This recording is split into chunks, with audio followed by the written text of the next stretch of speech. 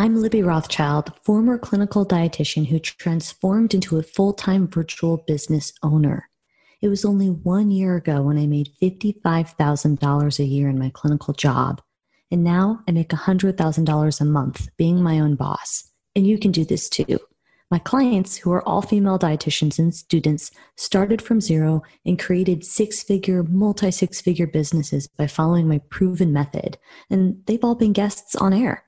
My proven method shows you how to attract cash-paying clients using social media marketing strategies that work. You don't have to guess, waste time, or hold yourself back when you follow my step-by-step method.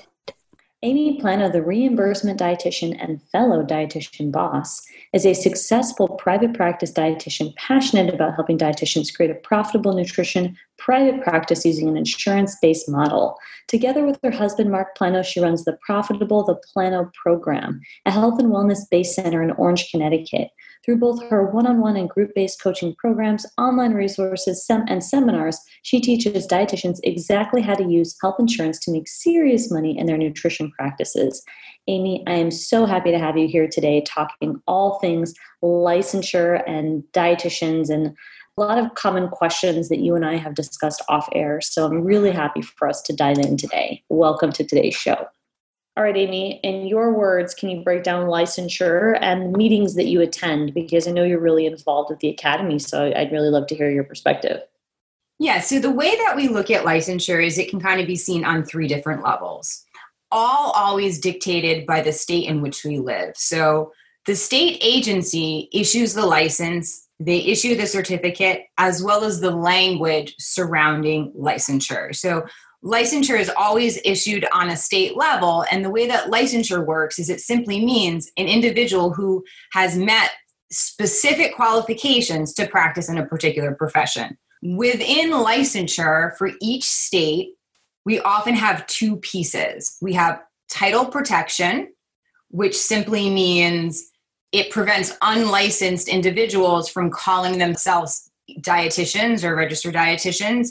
And then we have what's called then we have what's called practice exclusivity. Practice exclusivity refers to the fact that not only can you not call yourself a dietitian, only dietitians within the state, if licensure is in effect, can actually provide the service. So if you are not licensed in a particular state and it requires licensure and it has the clause of practice exclusivity, it means that you're not able to provide service to an individual that lives in the state.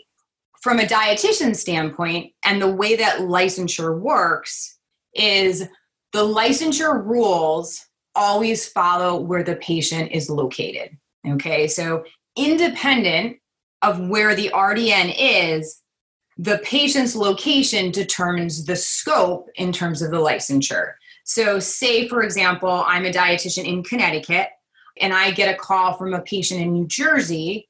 New Jersey is a licensure state with title protection and practice exclusivity. So that means if I want to provide medical nutrition therapy to an individual in New Jersey, I would have to have a license to practice nutrition in New Jersey. So I think it gets the easiest way for dietitians to think about licensure is always think about it where the patient is located. Okay, so once again, as dietitians, when we look on the map issued by the Academy, historically speaking, the states that are red are states where licensure is in effect. What makes it even a little bit more confusing is that even within the states that are red that have licensure, because licensure is implemented on a state level, the rules regarding licensure can vary from state to state. So not only as dietitians do we have to contend with the fact that some states are licensure and some are not, there's also different rules and regulations regarding licensure in each of the states. So, and then one of the position that I sit on with the Academy is I am the reimbursement rep for the state of Connecticut. So I serve on the board with, probably we have 38 other members in Connecticut. And so they obviously represent various positions. In Connecticut, Connecticut is a certificate state. And so what that means is that the state of Connecticut, under the Department of Health, issues a certificate saying that dietitians are certified within our scope of practice to deliver a certain skill set with medical nutrition therapy. So most of the dietitians in Connecticut, if they practice within insurance, are required to have a license. So even though Connecticut is not a licensure state, if you participate with insurance, you're required to seek out a license with the Department of Health. So within my role as the reimbursement rep, I attend multiple meetings, both on a national level and on a state level, mostly in regards to reimbursement. So most of my role is within expanding what we can provide from a reimbursement standpoint, and on both a commercial and on a federal level with things like Medicare as well. So clarifying question here, Amy, just so I make sure I'm understanding this, because you're the reimbursement queen, I am not. So just to make sure I got this right, in Connecticut, for example, that's where you reside. There's no licensure in the state, but you do have to have an extra certification, qualification, whatever loophole for insurance. Correct. Wow. Yeah. So it's, so when you look at that angle, there's no other way to examine that aside from a financial gain to the state, right? I mean, our state, if I want to take insurance, exists as if it is licensure. So yeah. I have to pay an initial fee. And then I think what's also important to identify in terms of licensure is there's usually renewal fees associated. So there's an up cost fee. Then every year in May, I have to spend, so it's just one other loophole in addition. So it makes it more challenging. And of course, it makes it more challenging if you're not in a license, if your client is not living in a state that's licensed, but you are using insurance, then you have an extra loophole to go under or to pursue. I have no knowledge of insurance with other states because I don't work with insurance. I know you do. So does that mean that they're like what's going on in Connecticut? Is that similar with other states that might not have licensure like California, but they require an extra loophole for if you take insurance, or is that that's actually a really good question. And as somebody who works with dietitians all over the United States, I'm able to see the varying degrees of that. And so, for example, California, non-licensure, but in order to accept insurance, you don't have to. Okay. Yes, exactly. So it's very interesting. I mean, I think what dietitians have to understand is there's so many layers to this whole licensure issue that it's never cut and dry. And so aside from who has licensure, even when you start to kind of peel back the onion and the layers, it can become very complicated. And I have a lot of questions. I like questions. If there's a lot of layers, how is that fair for the dietitian, and how is that fair for the consumer? How does that help us make money and impact, and how does that help the consumer find health? Yeah, in all honesty, I think the answer to that is I don't think that it does. And I think when we look at the purpose of a license, the main goal of a license is to quote unquote, air quotes, protect the public. And to protect the public from, against people who are offering unevidence-based, non-validated, harmful advice. Okay, so that is the purpose of it. But it doesn't necessarily serve that purpose because it limits potentials for RDs in terms of providing services. So essentially, it decreases our earning potential. It adds a substantial layer of cost for dietitians because not only if you want to practice across different lines, you're going to have multiple licenses. So that can even be taken a layer further and say, okay, then that becomes, then dietetics and working in private practice becomes somewhat cost prohibitive, right? I mean, so because that's an extension of that. It also stifles RD innovation. So licensure scope kind of defines what we can and cannot do according to the scope of practice defined by the academy. So, as dietitians, I know you and I and entrepreneurs, we're here to innovate. And so licensure holds us back from doing that just by nature of the fact that licensure originates from our scope of practice. And if our scope of practice is limiting in nature, it's not a surprise that licensure is going to kind of smother us a little bit further. And then it's not uniform. So it doesn't necessarily help the consumer. I think it confuses the consumer even further because it doesn't define us as the experts. It also limits consumer options. I mean, I just had an issue with this yesterday. I specialize in PCOS. I had a client reach out from Illinois. So now I have to find a specialist in Illinois that niches down just in PCOS. So it limits who consumers can choose. And then we have to ask the question, and I don't know the answer to this, how does it really protect the public? Who's enforcing it? I think there's so many layers that we have to consider, none of which tend to be in our favor as dietitians. Right. And also Illinois is a red state, right? So Illinois is a red state, so licensure state. So that would be a good example to use. Connecticut-based dietitian, patient resides in Illinois, licensure state, therefore requires me to hold a license in Illinois if I want to provide services to that patient. It's a math problem, right? It is a math problem, and it's like not a fun problem to have because it doesn't equal money and impact, right? Exactly, which is what we want to see dietitians, accomplishing. It's just Absolutely. It's like strangling. It's like this bottleneck that creates us from advancing. Yeah, absolutely. I'm with you on that. And so then what's your stance on deciding to claim yourself as a coach versus dietitian, considering our choices and the discussion we just had about licensure? Yeah. And I think for me as an insurance-based provider, my response is different than the average RD. So for me, my audience, so who I'm selling to, influences what I refer to myself as. And I think we also have to delineate service and talk about what that actually means. So in order for me to accept insurance, I have to hold a license. And so, and if I refer to myself as a dietitian, only licensed dietitians in Connecticut are able to accept insurance, right? So there's kind of like this pretty simple algorithm that I personally, if I didn't call myself a dietitian, then I would not be able to provide the service that I'm providing. Right. So this is really based on your scope, because of your scope of practice. So again, you're speaking as the reimbursement dietitian who takes insurance and who helps dietitians take insurance. Your stance is to understand and double down on what these restrictions are and make sure you're following suit, because that is your scope of practice and you are practicing within that. Yes. However, I have dual roles, right? So I think it's important to exactly what you're saying is to understand your scope and who you're speaking to, because I'm also a coach to dietitians. So I coach dietitians how to get credentialed, how to bill insurance and make money. So I call myself a coach in that aspect, being both a noun and a verb, right? So what I do and the service I provide. So I think for most dietitians, we just have to consider our audience in the service that we're delivering when we define who we are. Absolutely. Yeah. Thank you for sharing that. A lot to think about. And I want to ask a few other questions. I know you have a background in academics, but you've left that setting. Can you talk to us a little bit about why?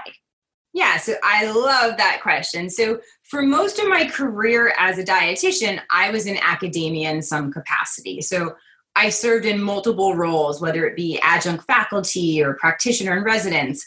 My last position was on the dietetics program director at a local university. So I think it's fair to say when assessing academia, I have a leg to stand on as if like I've spent at least probably 15 years. And so one of the things that I found was that there's always this perceived notion in academia that the curriculum rears dietitians to be just clinical dietitians. And for me, it's this very one-track thinking. And I have nothing wrong with clinical dietetics. And I personally feel there is a strong need for clinical dietetics. There's fabulous dietitians in nutrition support, oncology, renal. And our world is awesome because of them, right? I mean, it's like they make our field stronger, but there's a big but for me. And what about dietitians who don't want to go clinical? How has this 4 years served them?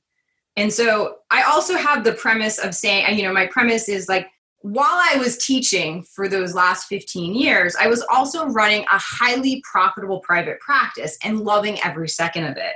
So I was a living, breathing testament to everything my education didn't teach me, as well as everything that dietitians were capable of doing but just didn't know how. So every opportunity I got as an educator, I was constantly suggesting that we add alternative tracks or even concentrations within our programs that allowed students to have a say in where they ended up. And so for some suggestions, I had suggested psychology tracks, minors in psych, so we could do some behavioral piece. Because I personally felt that what we were asking our students academically was not serving them in the real world. Yep. In addition, they were hating every second of it. Like, as you know, I was an advisor to over 40 students and they were miserable. So, and lastly, the curriculum that I was teaching, especially in the introductory courses, was so dated. And I used to personally omit certain sections, if not whole chapters, when I was teaching, because I personally felt that if there was no application of the information, I personally wasn't behind teaching. So one of the things that constantly happened is I constantly felt we were failing our students.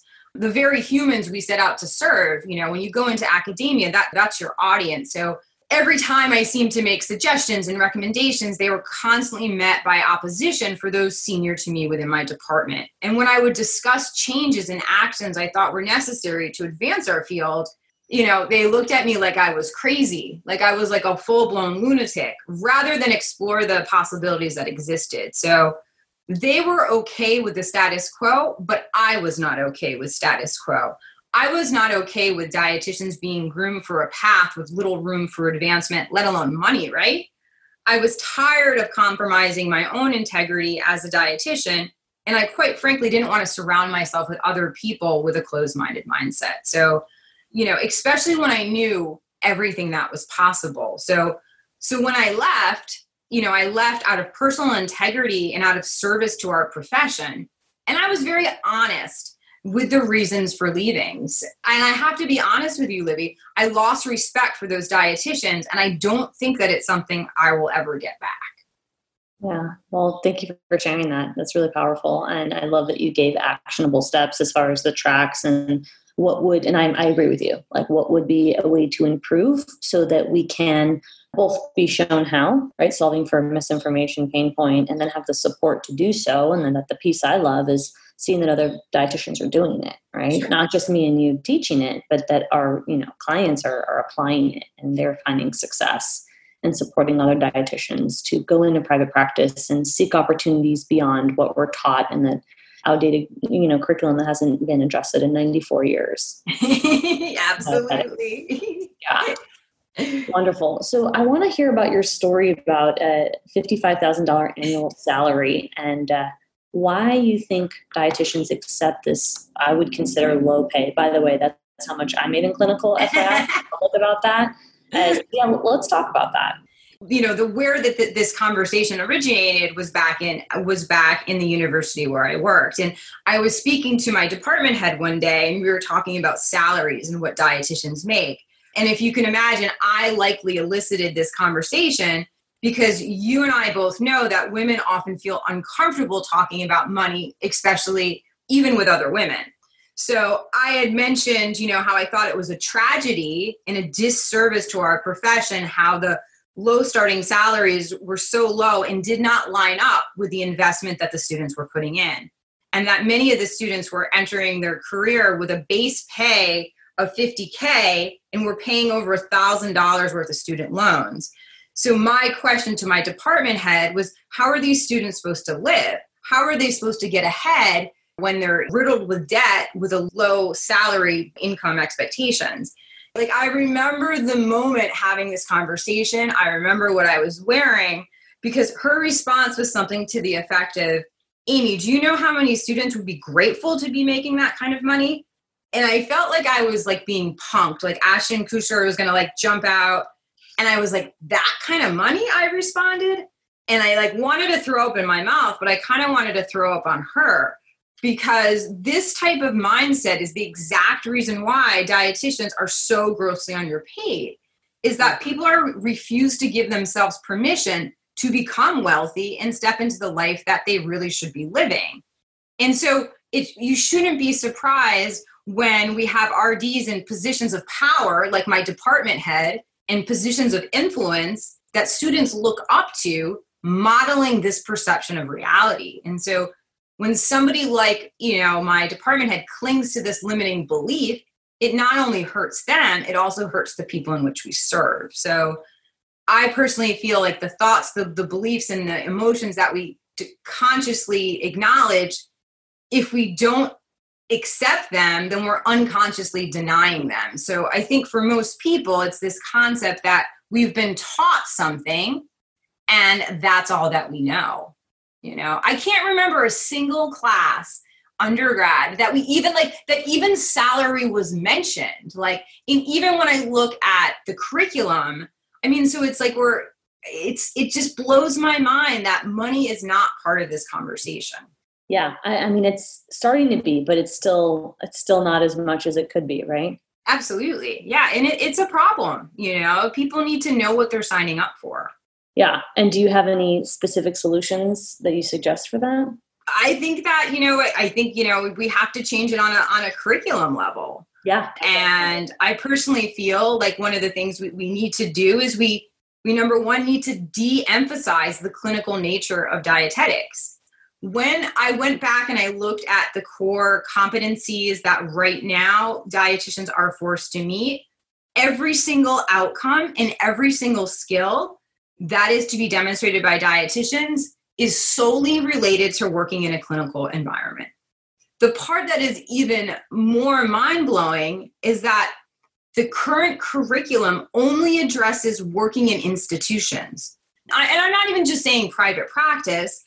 Everything is about working for somebody else and managing people within an institution. So not even within the future education model do we see this. So I personally feel like, a way to kind of stop this is we need to stop trying to produce globally rounded dietitians and make room for more options.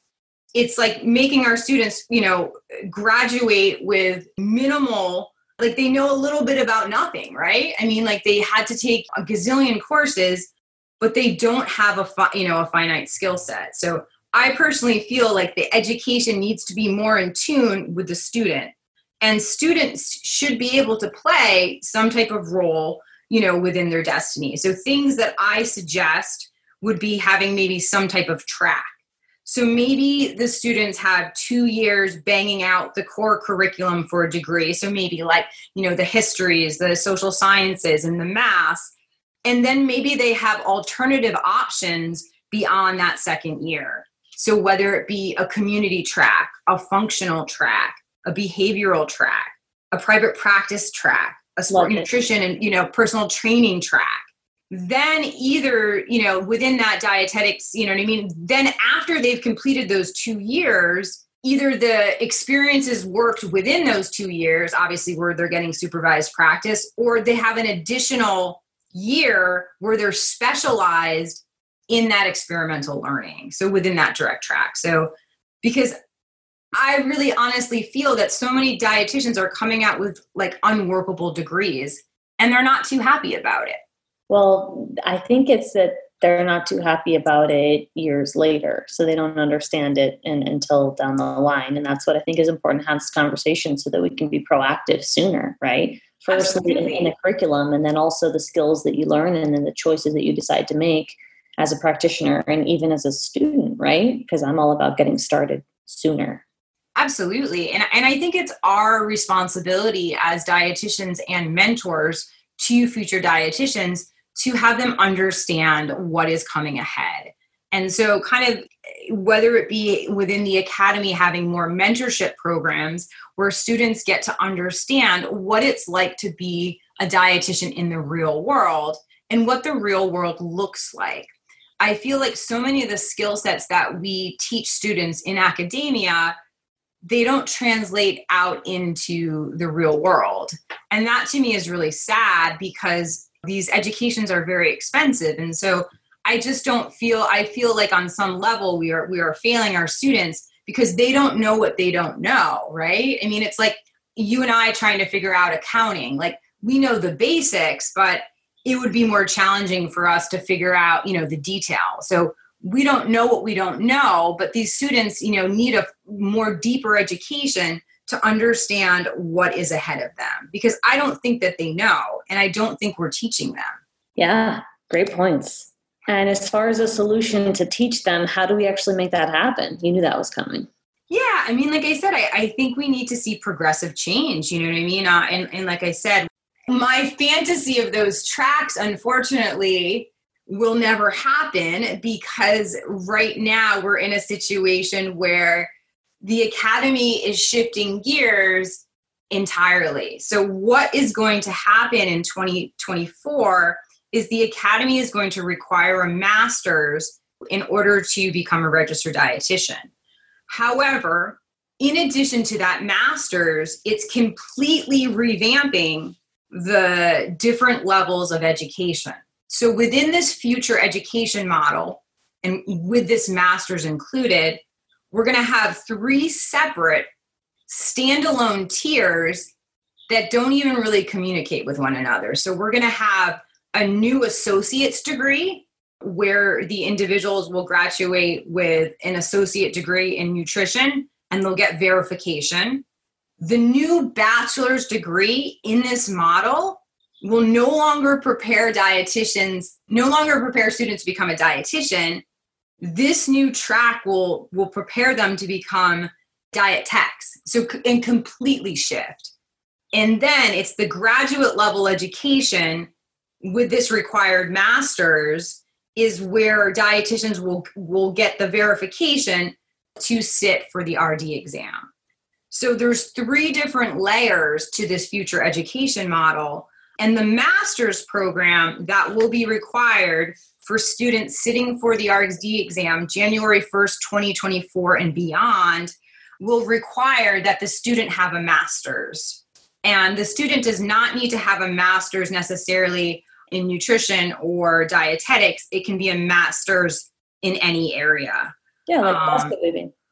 Yeah, basket weaving, yes. But it's interesting that what is going to happen in addition to this is that the other models will not go away. Okay, and so what I mean by that is, so we'll have this new model, and let me describe the model more in detail. So the graduate level degree now for nutrition and dietetics will include 2 pieces. So it will include the educational piece, and then it will also include the experimental learning. So the academy is saying, rather than have a 2-step process, which would be bachelor's, step 1, internship, step 2, now we're just going to have a 1-step process where students are able to complete their internship and complete their education requirements. Yep. But what's very important for dietitians to know is that is one option to become a dietitian. The other models will still exist. And what I mean by that is you can still go to a program that is verified by Ascend and then go and do a dietetic internship. You will also still be able to do a coordinated program that would interweave the internship as well. However, if you did a coordinated program, therefore you would need to go and get a master's in addition to that. So the models that you and I both experience are not going away. We're just adding an additional model that combines the supervised learning experience with the education. So if our goal is to standardize the process of creating dietitians that are more uniform, we've complicated the process even further by throwing in an additional track. I know that can be confusing, but... Yeah, it makes sense. It makes a lot of sense. And so, of course, this is only impacted for the dietitians, the new generation of dietitians, those like you and me who already have our degree and are already dietitians. That it's just something that we know for the future of our colleagues, but it doesn't directly impact us. Is that correct? That is correct. And it's just like I scratch my head every time I try to understand this new model, because the reason why they said that the academy created this new model was that the workforce did not have the skill set to keep up with the expansion of our profession. And so the Academy felt that because of the increased focus on disease prevention, integrative healthcare, and more knowledge that was needed in genomics, telehealth, behavioral health, informatics, that we needed this new additional track. And I could get behind that if that was the only track and that was a standardized track. Yeah. But we're not solving that problem, which I don't even think was a problem to exist, but we're just creating, another track, and we're decreasing the you know what I mean? Like, there's too many tracks, and it's even more confusing now. Yeah. And it's expensive. You know what I mean? I looked at, I'm like a glasses half full type of girl. I wanted in my heart of hearts to love this future education model, because I wanted to believe that there was going to be some type of change. And I wanted to believe that there would be some type of progression from where we are in dietetics now and where we're going. I took a very hard look at the curriculum, and to me, it looks like it was just lifted from our undergrad and just repackaged. There's not one area of the new curriculum that addresses business in its entirety of private practice. Not one competency. The competencies for business are all related, once again, to that one track thinking that all dietitians are going to go clinical. And when I started to look at the prices of the current models that exist, I looked at 3 different examples. I looked at the University of North Carolina, which would be the new future model with a master's in public health. I looked at Rutgers, and then I looked at the University of Pacific in Sacramento. Mm-hmm. UNC, in order to get that degree, $60,000 for a resident, $90,000 if you are a non-resident of North Carolina. Crazy. Rutgers, $60K just for tuition, plus another $20,000 in additional fees, and then the University of Sacramento. So, yeah, I mean, I don't understand it. I want to understand it, and I want to be able to make sense of the madness, but I personally don't feel that this is going to advance our field for, any further than it is now. I think it is going to be, I think it's further going to discriminate who can come into the field, because I don't know who can afford $90,000, after they've accumulated $100,000 in student loans for their undergrad. That piece blows my mind. I don't know, even when you write it out on paper, it doesn't make sense. So I agree with you, but I also want to talk about a solution. So what's your stance on with this higher barrier to enter the field, which is obviously there's a lot of issues there, because then we're not diversifying our field and making it fair and reasonable to practice if we're making it so difficult for the future generation of dietitians. Again, this is for the future generation. So Amy and I are talking in context of those who have not yet become a dietitian. What's the solution there? I mean, I don't think that the current model that we had, I personally don't feel that the model that we currently had wasn't serving the marketplace. So I don't personally feel, when you look at the data that they were looking at, I feel personally that the model that we have right now serves the skill set that we need in our field. But I think the curriculum at an undergrad level just needs to be adjusted. I personally don't see the advantage of having a master's in something that's not related to nutrition. So I personally, as somebody who was a preceptor in a major university-based hospital, I didn't see that the skill set was broken. So for me personally, I think a better solution would be redefining the undergraduate experience and making it more student-centered, and have individual tracks that let students specialize in areas that they were most interested in. I totally agree with that. And I do want to say that the vision statement from the Academy says that they want to move towards requiring the master's degree to be something related in the future. But right now, that's not the case. So I do think the Academy is moving towards standardizing this process, but they're starting by saying basket weaving is acceptable. And in the future, near future, I don't know when, they might have more tighter requirements. Again, we'll have to keep attention to how this progresses with these new regulations and restrictions, making it harder to become a dietitian for the new dietitians, the new round of registered dietitians. It's also in this new model, so that future model with the graduate level education plus the experiential learning, it is not mandated right now that these programs accept students who had completed the DPD program. So it's possible that you could have a different degree, undergrad, and still be able to, advance into that next track, which would allow you to be a registered dietitian. Certain programs have certain prerequisites, and some of the prerequisites involve having verification from an undergrad program, but it's not universal across the board. So the game has completely changed in which and how the education will flow in 2024. Yeah, really, really interesting. And thank you for, sharing your thoughts on it. And is there anything else that you think would be important for us to add about whether it's this conversation, the future requirements? We've talked a lot about the model, your experience with it, academia, and some of the, restrictions. What else do you think would be important to wrap up in this conversation?